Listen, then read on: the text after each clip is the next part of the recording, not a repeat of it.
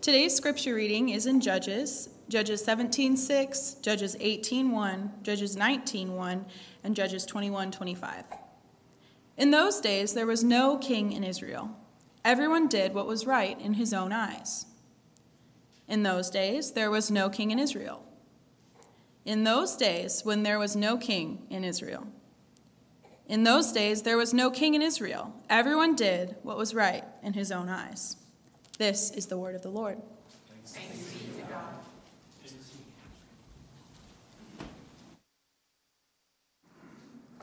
Let's pray.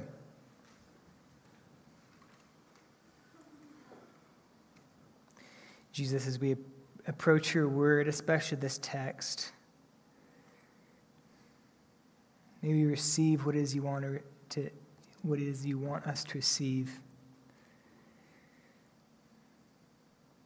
Pray that we won't flinch away from what you say about our hearts, and yet at the same time recognize that you came into a world of darkness to save and redeem and make new.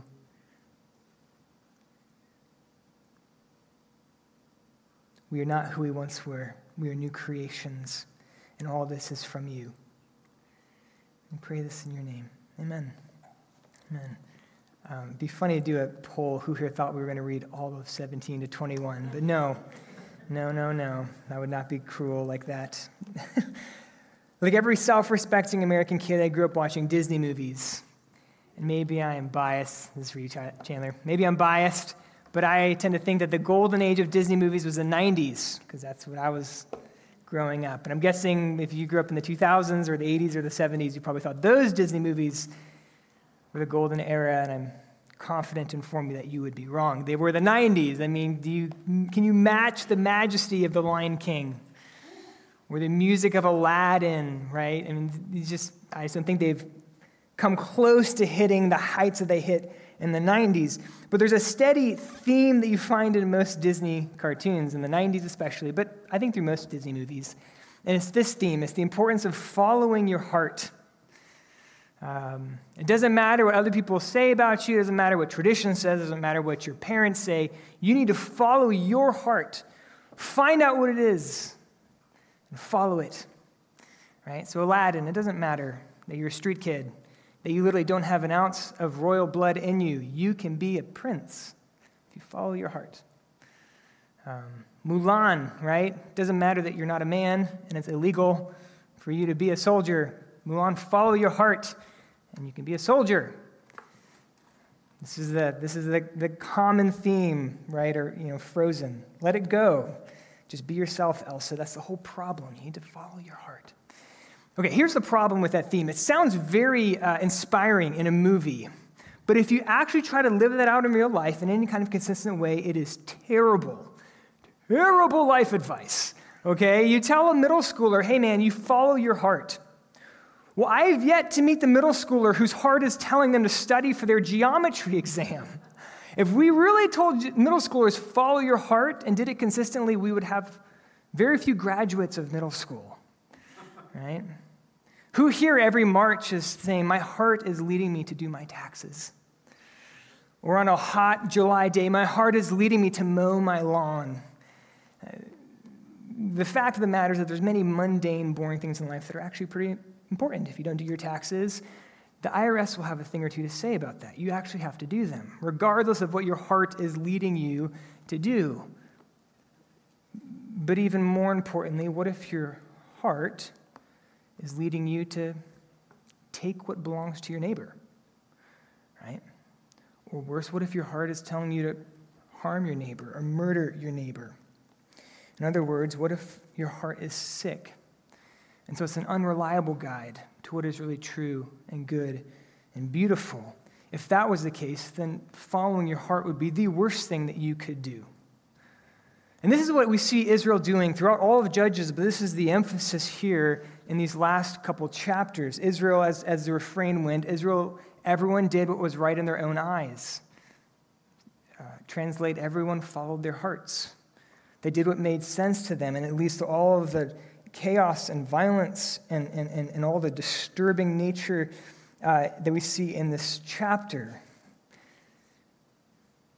But part of what this chaos is pointing us towards, as Israel follows their own hearts, as they do what's right in their own eyes, is showing us their desperate need of a king. And our desperate need of a king, not to save us from military threats or financial problems or health problems or social whatever, but from the cancer that's in each one of us, the sin in our hearts. So our outline for us this morning, first point, doing what is right in their own eyes in worship. And this is the theme for chapters 17 and 18. Second point, doing what is right in their own eyes in their daily lives. And that covers the last three chapters, chapters 19 to 21. And then our third point, Jesus the King. So first point, doing what is right in their own eyes in worship. Now, some background, or just kind of catching up where we are. We've actually finished the formal part of the Judges, the book of the Judges, right? So if Judges is about the judges, well, Samson is the last judge. And he dies in chapter 16. And chapters 3 to 16 are these kind of chapters dealing with how God raised up judges. And the emphasis there is not on the people of Israel necessarily. It's more on God raising up judges. How even though Israel would do what was evil in the eyes of the Lord, yet God in his grace would redeem them and save them again and again and again. And the emphasis is God's grace in running after Israel, even though they continue to wander. And that his grace never runs out. But when we get to chapters 17 to 21, the focus shifts, and now we begin to see what a day in the life looked like during the time of Judges. And what's a little bit confusing is chapter 17 does not follow chronologically after chapter 16. So chapter 16 ends, Samson dies. And that's at the end of the period of the Judges. That would have been shortly before Samuel, who was the one who anointed David as king. It's at the end of the ministry of the Judges. All of a sudden, chapter 17, we're moving back in time about 200 years. And in fact, we're in just a generation after they've entered the Promised Land. And we know that because two individuals are mentioned. One who is the grandson of Moses, and another who is the grandson of Aaron. And so when we start in chapter 17 through the end, we're actually in the time period of the grandchildren of Moses and Aaron. And the first few verses of chapter 17 are worth actually reading. We're going to be summarizing a whole lot, obviously, and there's so much I'm not going to be able to touch.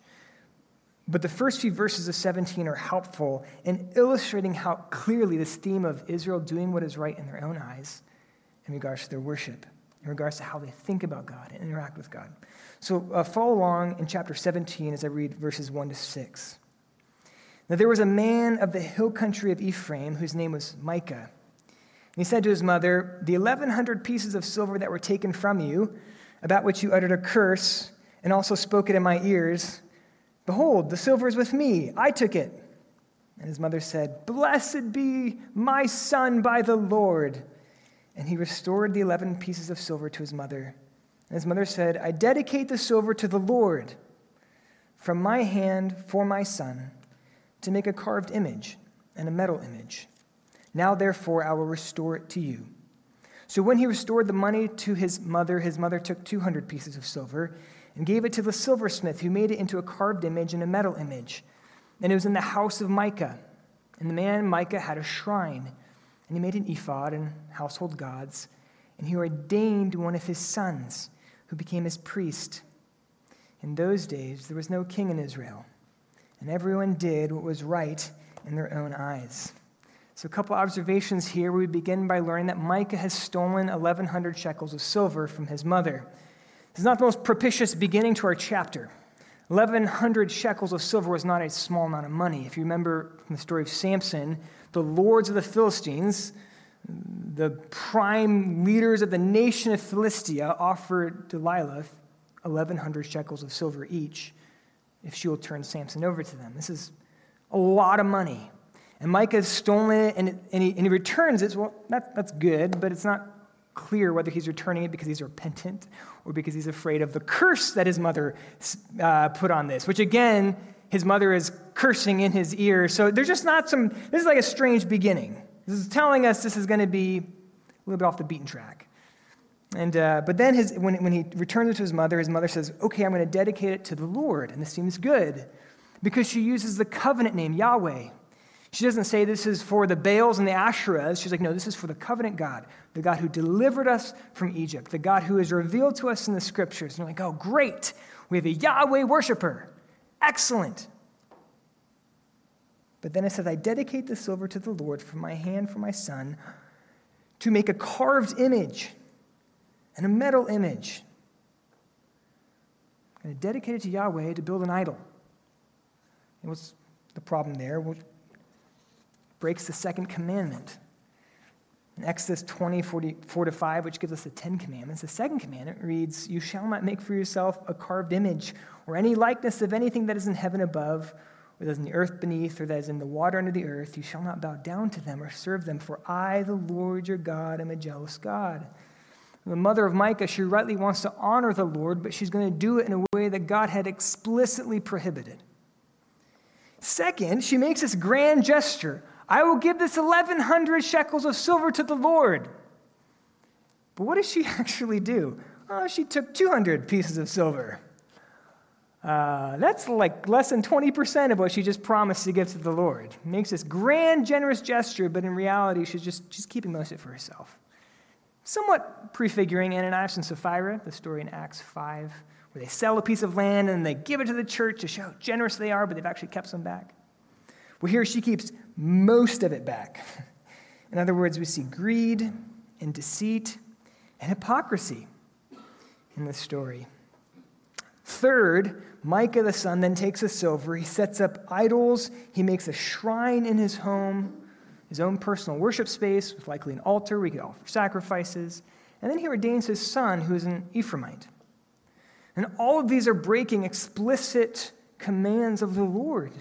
God had said only Levites can be priests. They were an entire tribe set apart to be priests. But he makes his son, who's an Ephraimite. On what grounds? On what authority does he do that? Well, not God's. And then he makes a shrine, a worshiping, an altar to the Lord in his own home, although God had said, you shall not do this. You can only worship me in the place I say, which is at the tabernacle, which at this point would have been in Shiloh. As Tim Keller writes, God had not allowed the Israelites to worship anywhere they wanted, but Micah sets up his own sanctuary at his own convenience.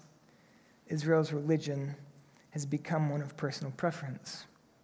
And so again, in a nutshell, we see Israel doing what is right in their own eyes in regards to their worship.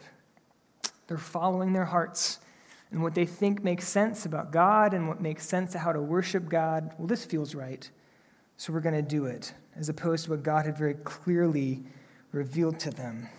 And this is the theme for the rest of the chapter. And again, I just wanted to read that because it's so clear and obvious, but the theme continues. I'm just going to summarize the rest of chapter 17 and 18, but we see this continued theme of a feelings-driven worship. And let me just be clear. If you know me, obviously I don't have a problem with emotions, right? That's not what I'm saying. Yeah, I know. It's a feelings-driven faith that is the problem here, where the feelings and the emotion are driving the content and the way we think about God. And we see this throughout the rest of the chapter. So after this story about Micah and these shrines, we meet a Levite. We think, oh, great, a Levite, one set apart for the Lord. But from the very beginning, it's clear that this is a very ambitious, self-serving, ladder-climbing Levite. He leaves Bethlehem, his home, because he's looking for greener pastures. And he ends up with Micah because Micah offers him a good financial deal. Even though this Levite would have known, hey, this is all contrary to God's laws, Micah pays the right price. He's the stepping stone for this Levite's career ambitions. At the same time, we meet the tribe of Dan, who's looking for a land to dwell in. If you remember all the way back in Judges 1, Israel failed to complete the conquest. There's many nations they didn't drive out. And in fact, the nation or the tribe of Dan, they didn't inherit any of their land. And so here this entire tribe is looking for a land to inherit. And rather than taking the land that God had given to them, they're going to go for something that looks a little bit easier. And they come across Micah and his shrine, and they think, wow, those idols look pretty impressive. And so they basically pillage the shrine and take the idols and all that's there, and they take the Levite with them. And then they go and they set up a city up north. And you would think that, again, the Levite would say, hey, guys, this is not how we worship Yahweh. One person we expect to be a voice for the Lord, and yet he's ecstatic because now he's going to be the priest of an entire tribe. Again, this is a great career move for this Levite. And then chapter 18 ends with this, and we find out astoundingly who this narcissistic, compromised Levite priest was. 18:30, and the people of Dan set up the carved image for themselves, and Jonathan, the son of Gershom, the son of Moses, and his sons are priests to the tribe of the Danites until the day of captivity.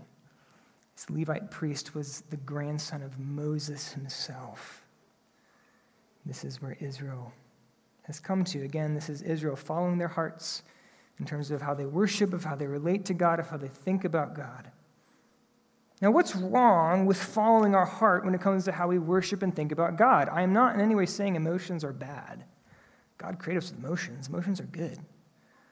What's wrong with following our hearts, though, with how we think about God and how we worship God?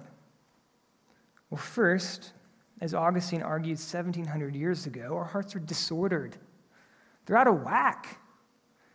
We love what we're not supposed to love, and we don't love what we're supposed to love.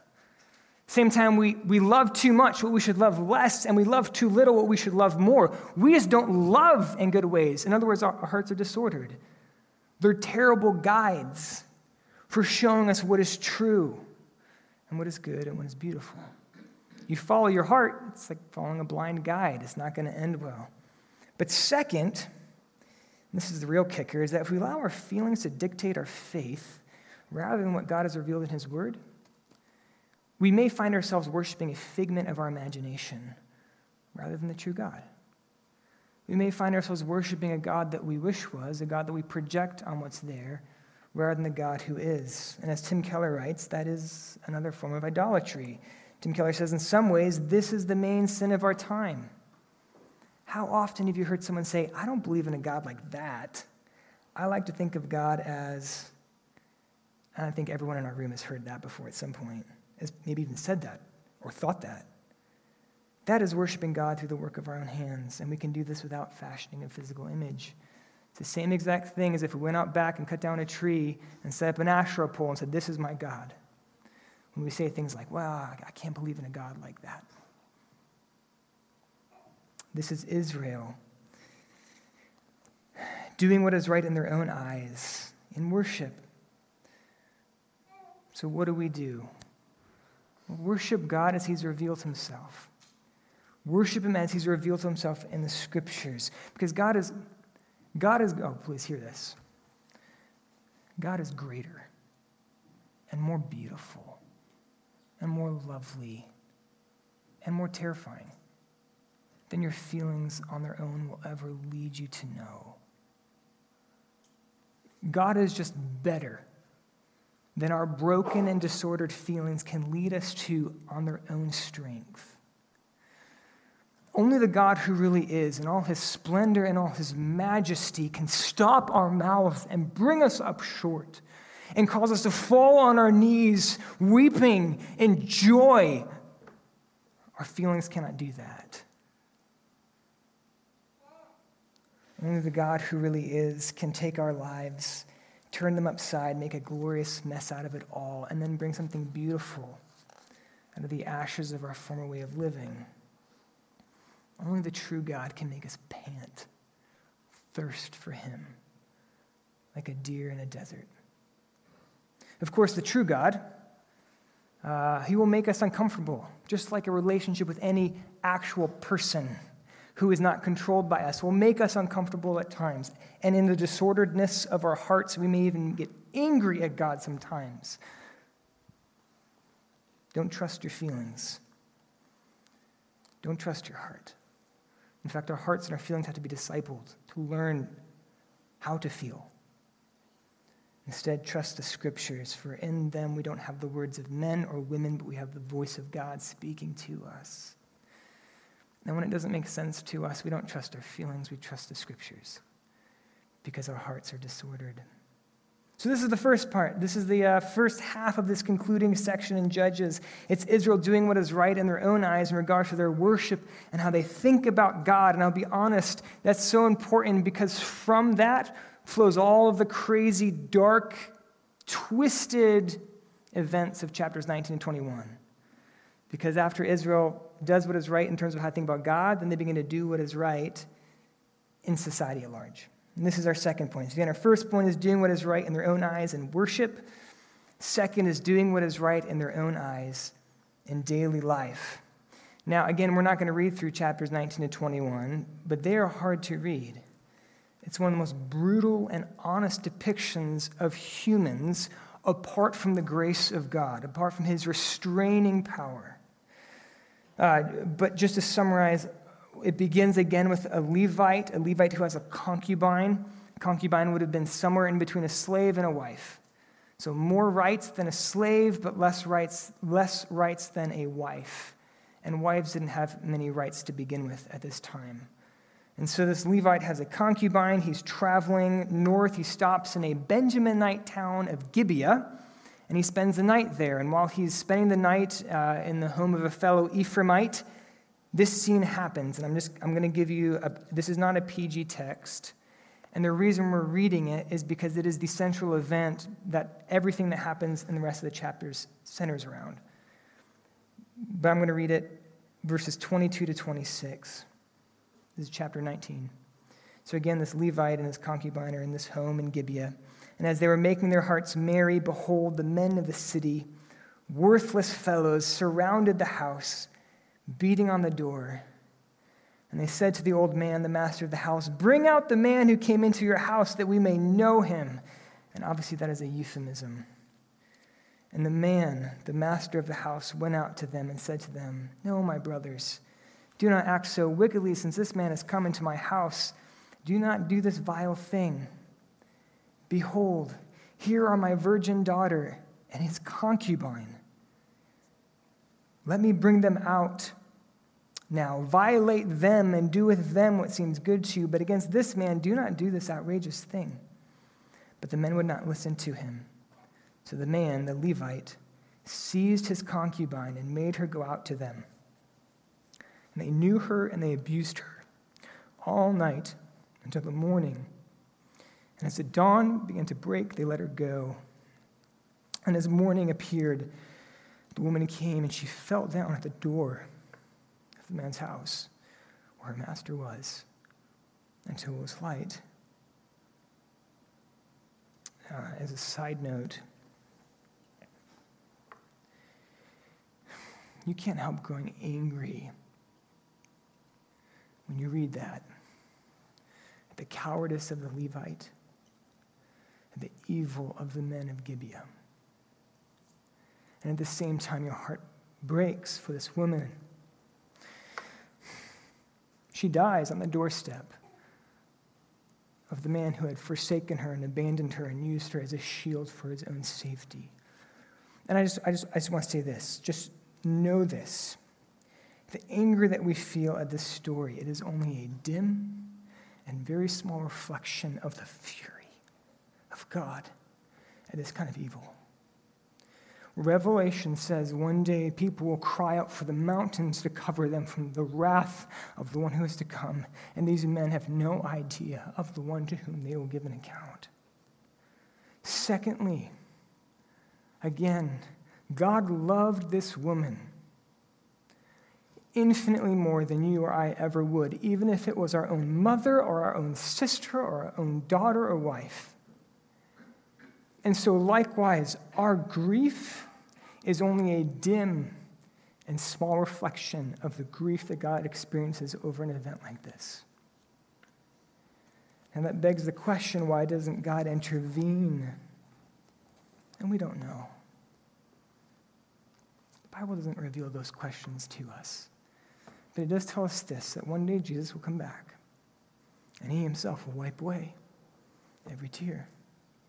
And what that means is that when Jesus comes back, there won't be more tears, there won't be unanswered questions in the light of his face. That will be our answer. And that is the only answer that will suffice when it comes to evil like this. So that's a side note. But after this happens, the Levite finds his dead concubine, takes her back home with him, and then he cuts her body into 12 pieces and sends a piece to each tribe of Israel, saying, we need to meet about this.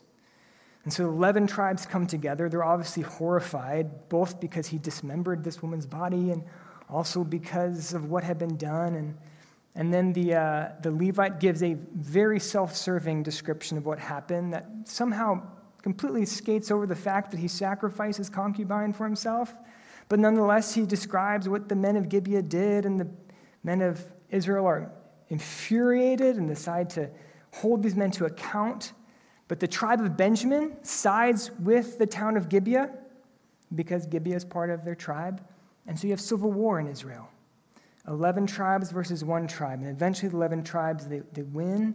And they don't just win, they then slaughter all of the Benjaminites to the point where there are 600 men of Benjamin left, and that's it.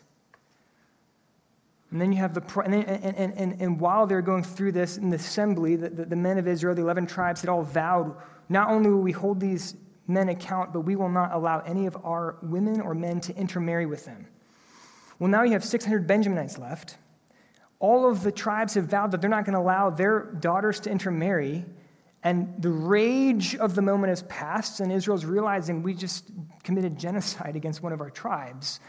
How do we make sure that the tribe of Benjamin doesn't cease to exist? And so they have this great idea. They realized there was a town of Israel that had not heeded the summons to assemble, and therefore they had not been there to make that vow to not allow their daughters to intermarry.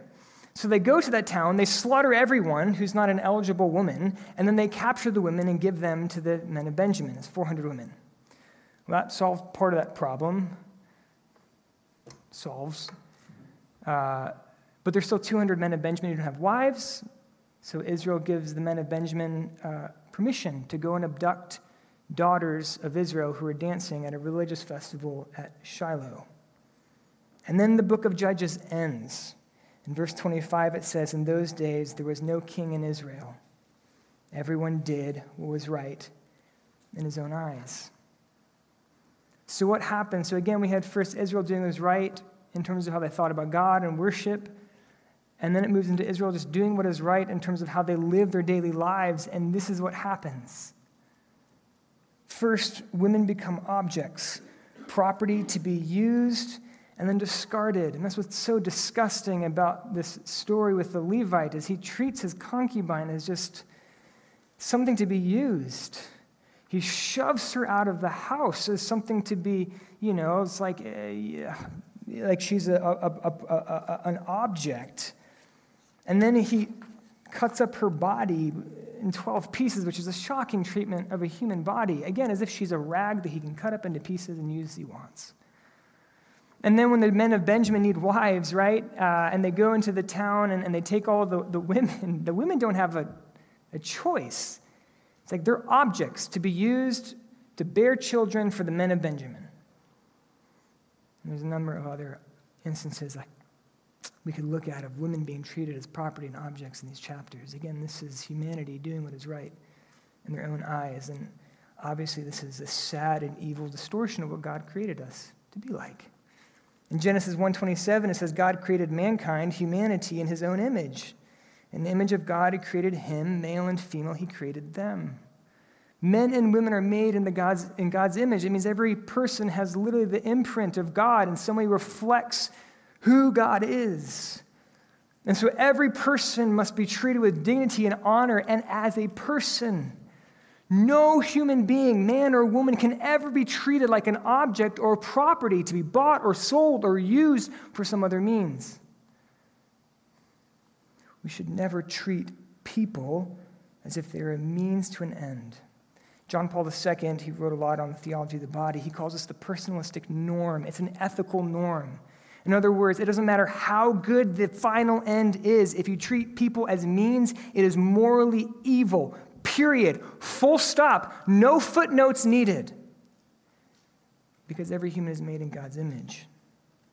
And yet in this story, women are treated as objects, as means to an end, whether that end is your safety or that end is the future propagation of your tribe. This is not how it should be.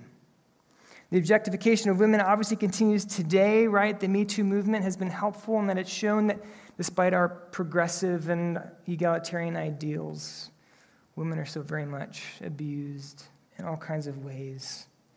The sexual revolution has been anything but liberating. Hookup culture has only served to normalize sexual predation, and we have to speak without stuttering on that. I remember I was in college, the first time I heard someone use that kind of language, a psychology professor. He said, you know the kind of locker room talk? Guys brag about who and what they did and all that. It's like that's the language of a sexual predator. Hookup culture enables that kind of behavior, and it is all too often women who bear the brunt of it. But I want to hit a little closer to home for us.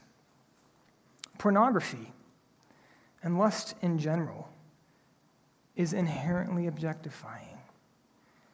It reduces men and women to objects for your sexual gratification. Pornography and lust they're sexually immoral in themselves. Full stop. End of sentence.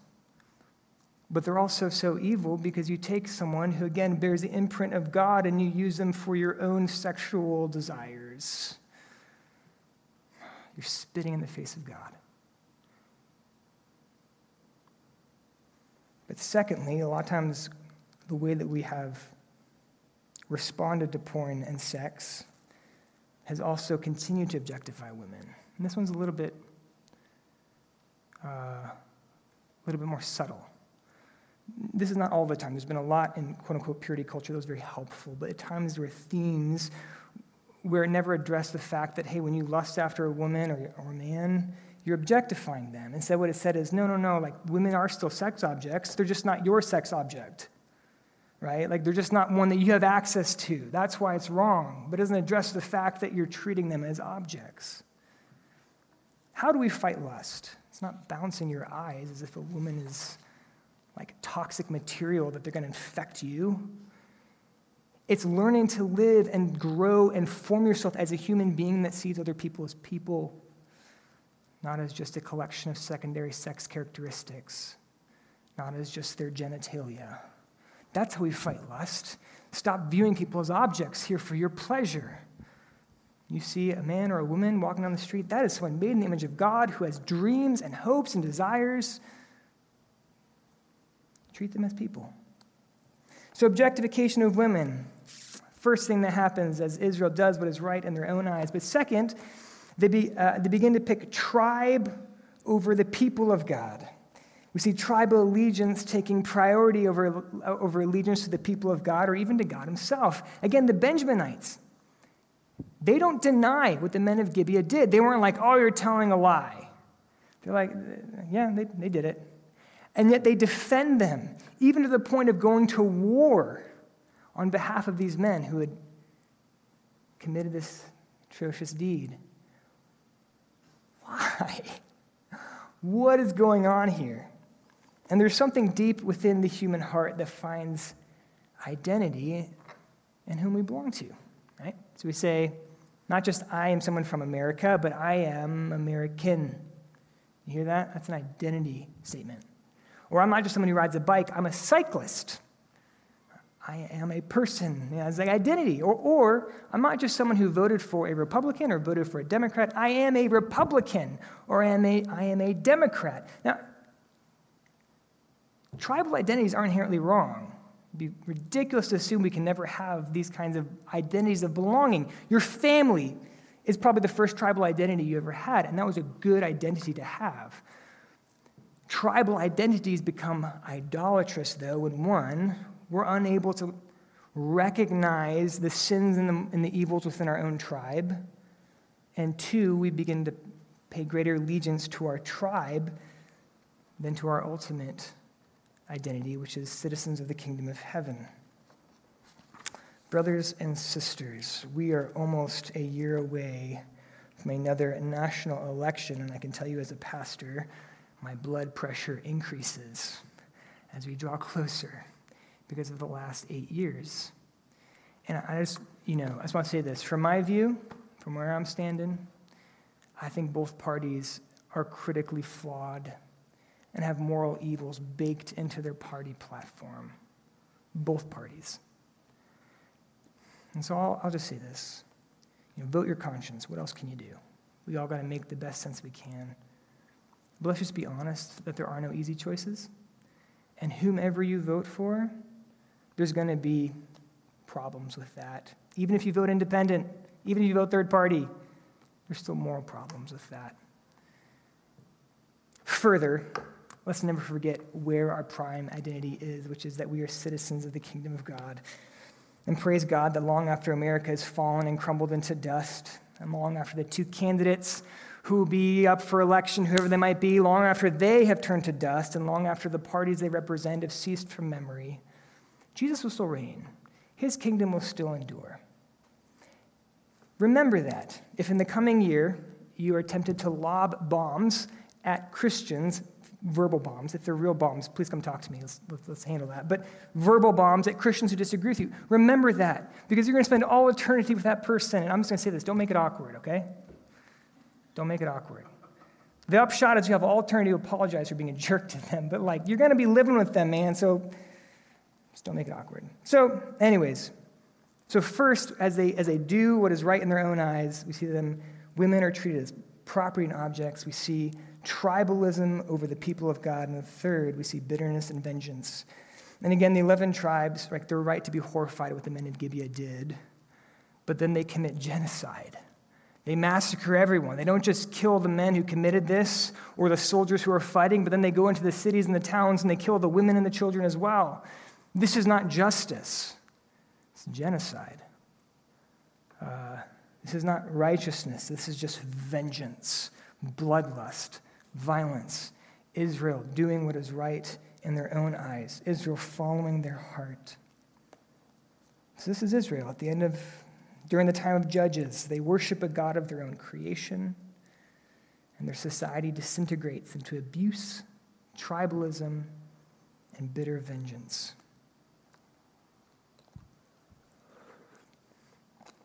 What do we do with the book of Judges?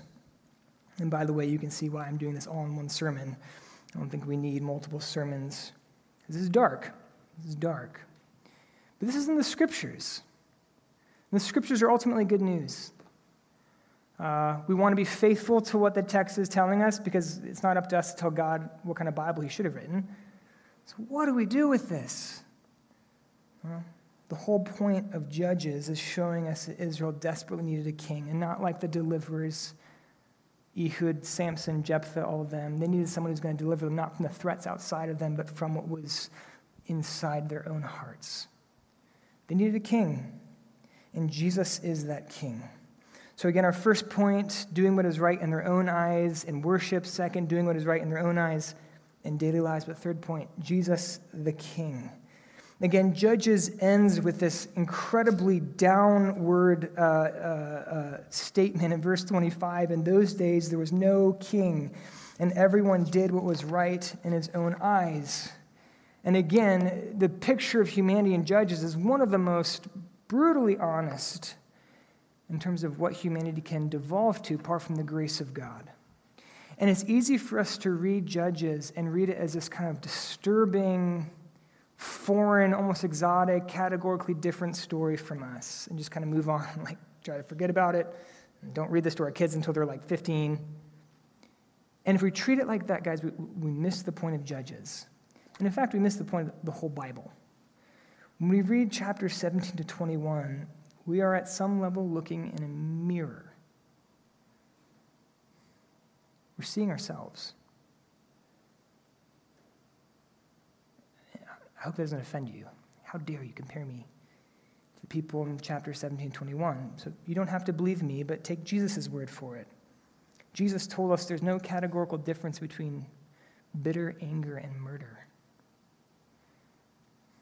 Not that if you're angry, you're going to necessarily murder someone, but if you're angry, you have the seeds of murder in your heart. And who here has not ever been angry? But Jesus also says there's no categorical difference between lust and adultery. Again, not that every person who lusts after someone is going to commit adultery, but the seed of adultery is present. Again, chapter 17 to 21 is a mirror for us. It shows us what we could become and why we, just like Israel, so desperately need a king to save us, who save us from what is inside us. And the gospel The good news that we hold to with every fiber of our being. The good news that gets us up in the morning when we're tired and we don't feel like we have anything left. The good news that gives us joy in the midst of our sorrow, that gives us hope when the future seems gray. The gospel, the good news is this, that our King loved us while we were in this darkness, and he came after us. He came after us. And he came into a world of darkness like this, and although we did not deserve to clean his feet, we didn't deserve to kiss the soles of his feet, and then he took all the weight of judgment. He took the weight of the judgment of the men of Gibeah, all that they deserved for their horrendous evil. He took the judgment of the Levite and his cowardice. Jesus bore the judgment of Israel and their bitter violence and vengeance.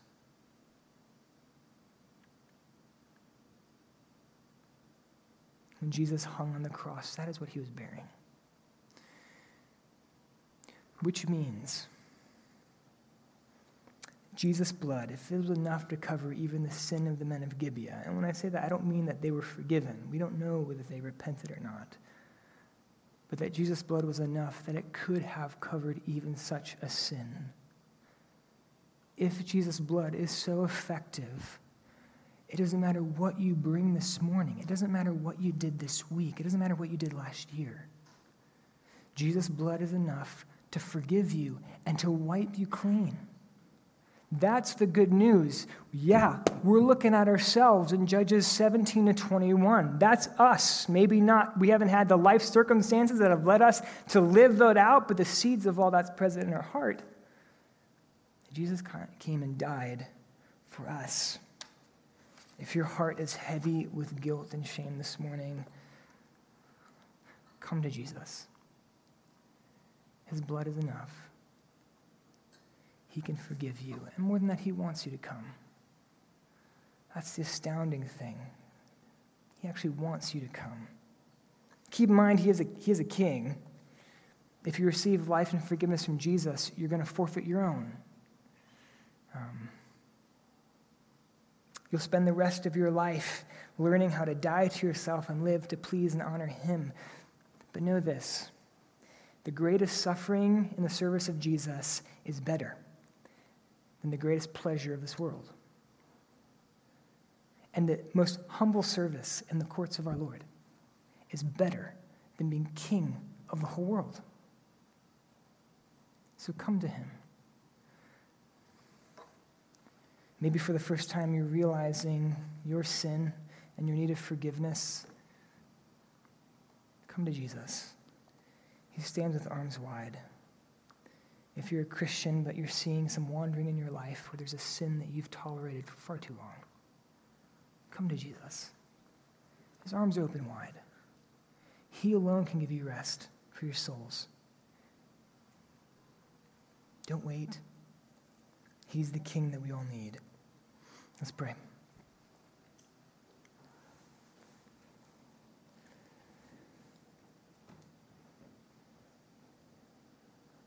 Jesus, I pray that you will give us hope, that even out of the darkness of Judges, that was not the final story,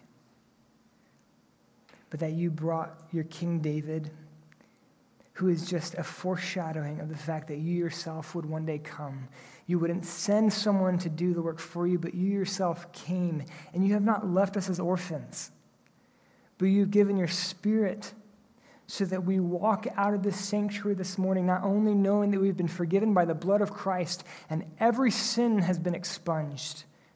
We have freedom you cannot find anywhere else, and we go in the presence of the living God himself. Oh, you are too good. Thank you.